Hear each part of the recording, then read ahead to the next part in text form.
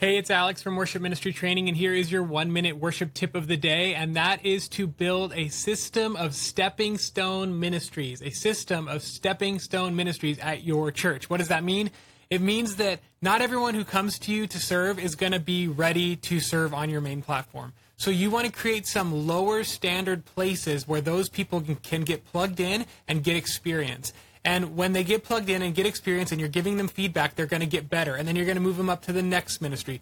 An example, children's ministry worship team to youth worship team to college kids worship team, and then eventually to the main team, right? It's like you have to build this system.